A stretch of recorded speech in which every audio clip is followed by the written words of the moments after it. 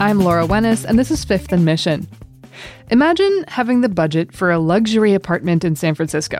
You find a place you like in a brand new glass tower, a place with top-of-the-line amenities, concierge service, maybe a nice view. Now imagine a different perspective.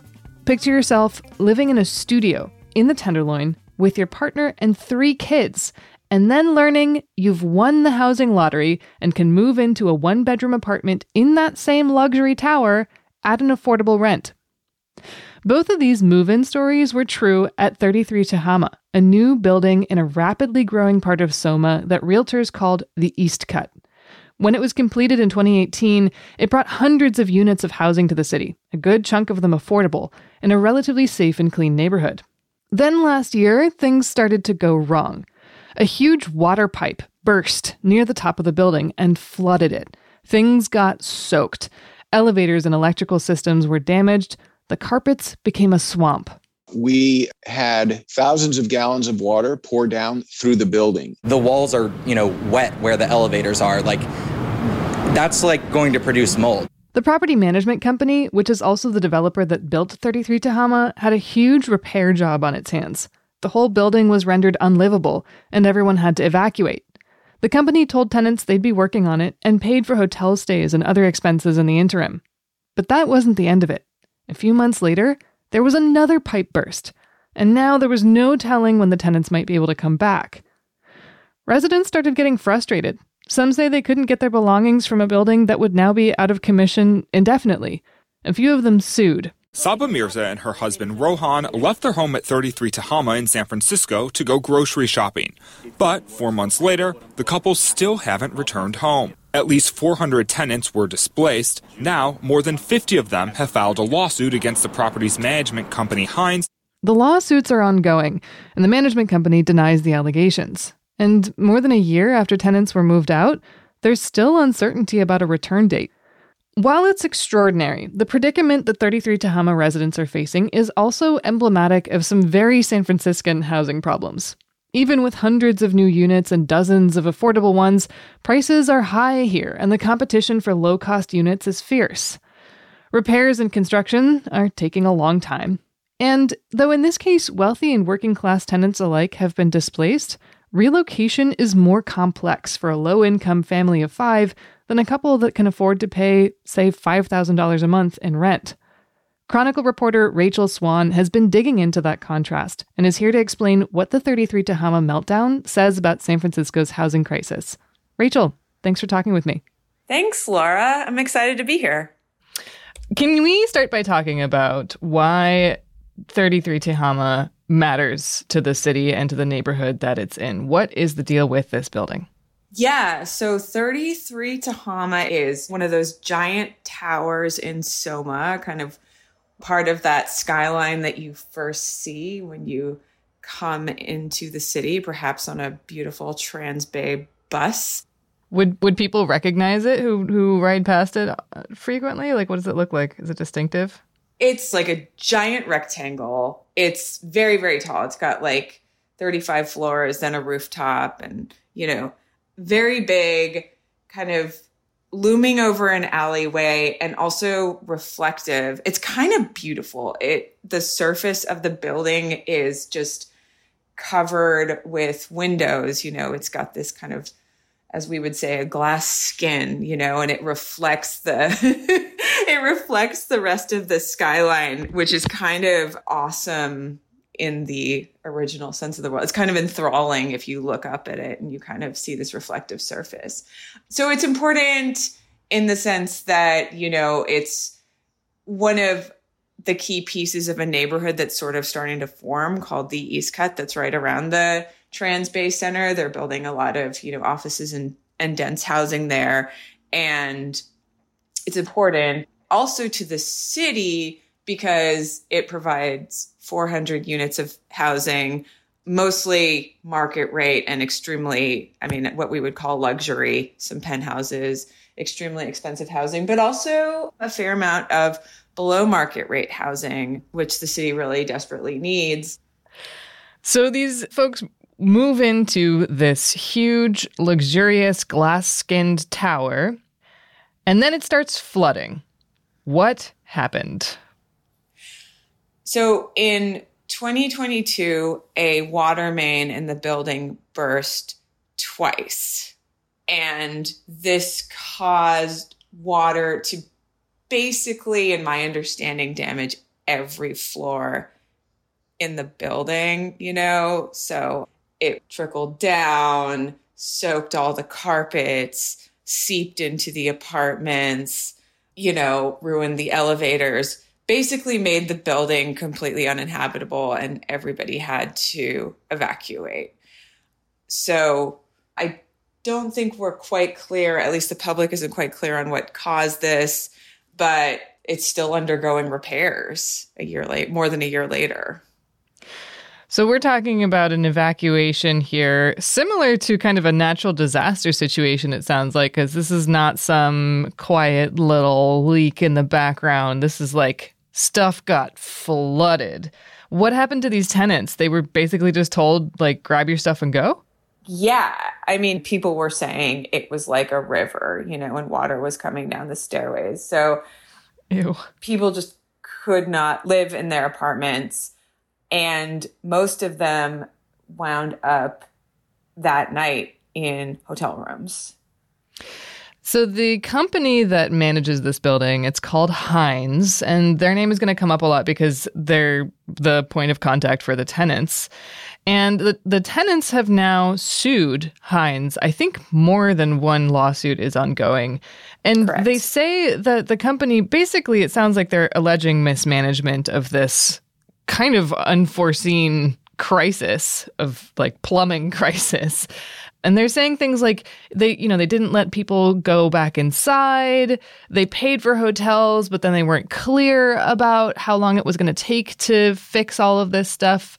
What are the concerns right now that tenants have when it comes to building management? Yeah, so the lawsuit is for, a variety of things: negligence, breach of contract, nuisance. They're saying everything was very hasty, that the property managed company, kind of cleared everybody out. People couldn't get access to their stuff. And the timelines to this day have been just extremely unclear. When I talked to residents last year, a big concern was that they weren't sure if they were going to be compensated for, having to live in hotel rooms and basically eat DoorDash all the time. It was a huge expense for a lot of, obviously it was a huge expense for a lot of them. My understanding from talking to them recently was Hines eventually made good on everything and had given people meal stipends and, compensated for their hotel rooms, but it was kind of a slog getting that compensation. And some people said they were going, running up credit card debt during that period. So basically, they all had wanted to live in this building. It's a very attractive building. It offers a lot of amenities. And this was just kind of whiplash for everyone. And, to this day, a lot of residents are just extremely angry about just being thrown into uncertainty and not having a place to live. Especially when they've paid so much. But not every tenant is in that situation. 33 Tehama also has a handful of below-market rate units for lower-income tenants.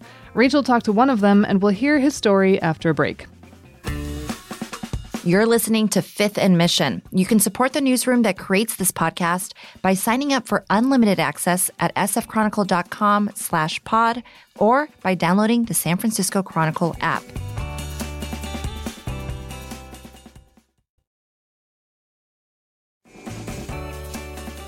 Rachel, you talked to one resident of 33 Tehama, Musa Mitar, an immigrant from Yemen living with his wife and 3 kids. He got his below-market rate unit there through the housing lottery, which meant moving from the Tenderloin to a relatively nice part of Soma. For people who are paying in the neighborhood of $5,000 a month in rent and who can put expenses on credit cards, being evacuated like this is a very different experience than if you're a lower-income family. So how did these flooding incidents affect Musa? Yeah, Musa, it's interesting. They were living in this Tenderloin studio right before they kind of won this city housing lottery and got this 1-bedroom in Tehama. So it really was, I mean, even though the buildings are technically not that far apart, it really is a world away to move from this studio where you're worried about needles being piled outside your doorway to this luxury apartment building in kind of the real gentrifying part of the downtown. So, and Musa's an interesting guy. He works as a paratransit driver and janitor. He works very hard. He is an immigrant. When the flooding happened, his family, like the other residents, they wound up in a hotel, which they said they were compensated for. And actually they wound up in a Hilton hotel. So like luxury building, luxury hotel. But I mean, it's still hard with 5 people. They had fold out beds from the hotel. They had to, kind of line the floor with all these fold out beds. They were a little chagrined that they couldn't cook, Yeah. So they had to order out all the time. I mean, I think it eventually, the situation with not having a kitchen and just having, this kind of big family. I mean, eventually Musa said he just couldn't stay in the hotel. He also, they have to get their kids to school every day, so they wound up moving back to the Tenderloin. Well, how did that happen? So his father was living in a studio in the Tenderloin, and his father actually went back to Yemen. And so the family took over the father's studio in the Tenderloin. But it that's did a studio. That's 5 people in a studio. My God.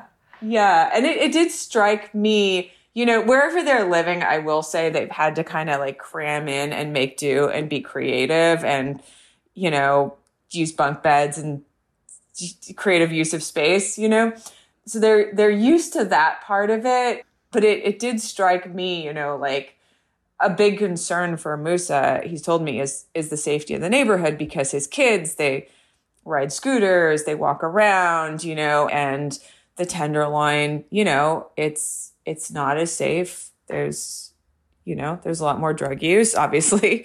So yeah, it was just interesting, having to go from one world to another, even though, as is just so much the story of San Francisco, they're pretty much abut each other. Yeah. His family was staying in his dad's studio in the Tenderloin for a while. Then they moved again. Where to and how? So then they moved to Trinity Place on Mid-Market, which is interesting because this is more kind of in the world of 33 Tehama. I mean, not quite as splashy, I guess I would say, but they're in a 2-bedroom now. I went in, it's very clean, very sparsely furnished, they got their little scooters in the hallway. I guess that's their kind of mode of transportation. So yeah, it is, kind of a nice apartment. They're paying the same rent. They were paying about a little under $1,500 in rent because of the city below market rate stipend. So the deal they have with Hines is that they're paying the same rent and the same for utilities, and Hines kind of covers the rest. They cannot live there indefinitely. They are expecting, hopefully, to return to 33 Tehama, where they will return to a 1-bedroom. So, they've been enjoying, I guess, the extra space, they told me. But again, they have this concern because Mid-Market, it's not Soma. It's still got a lot of drug use. And that's just big for Musa and his wife. They're big on making sure their kids are safe. Yeah, understandably. What is the timeline now? You write about Musa getting an email from Hines saying basically, we're on track, but not on track to what by when? It didn't seem, It seemed a little light on the specifics. So what do we know at this point? What does Musa know? Yeah, it was extremely cryptic, I guess I would say. Hines has said that they're going to start moving people in by the end of the year, but they told me they still have quite a bit of repair work left to do. They're actually fixing the pipes in each unit. They've had to fix all of their 4 elevators. They have to fix like the internet cabling and wiring. So they're still doing repairs. I went by the building the other day. It's empty. The door is boarded up.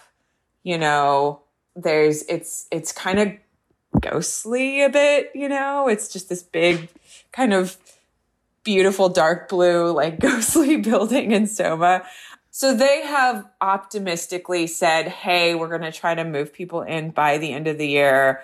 Some of the tenants have grown impatient and kind of have this impression of, oh, we've heard that before. And I would say Musa still seems hopeful, you know. I mean, he'd like to go back. What does this say about housing in San Francisco, luxury buildings in San Francisco, the promise of dense, beautiful, new, shiny housing, and the promise of below market rate housing?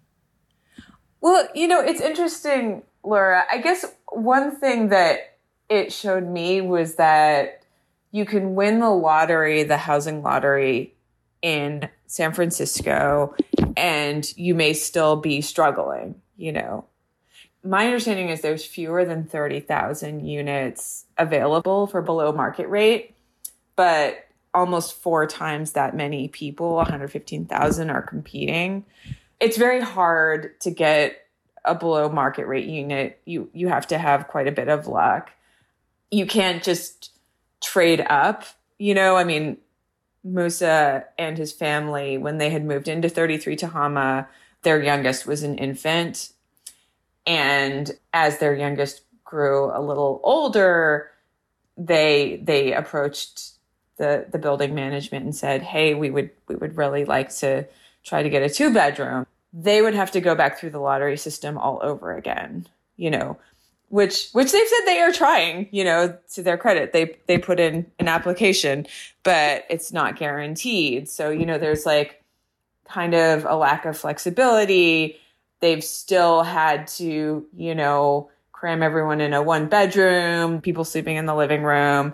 You know, they use bunk beds like many families, but they kind of had to cram like a bunk bed into what was like a laundry closet. So, you know, the struggle doesn't end just with winning this lottery. I will say on the other hand, you know, I mean, 33 Tehama is providing dense housing, which is important. I mean, this is a city that really has suffered from a housing shortage. So a lot of people have pointed that out, that having those 400 units will be really important to San Francisco.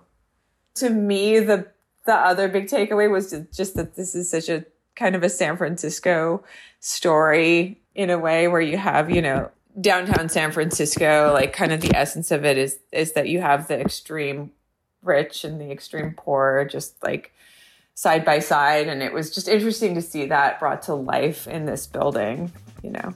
Yeah. Well, Rachel, thank you. Thank you so much. Rachel Swan is a breaking news and enterprise reporter. Find her coverage at sfchronicle.com. Thanks to Sarah Feldberg for editing this episode, Gary Baca for mixing the audio, and thanks to you for listening.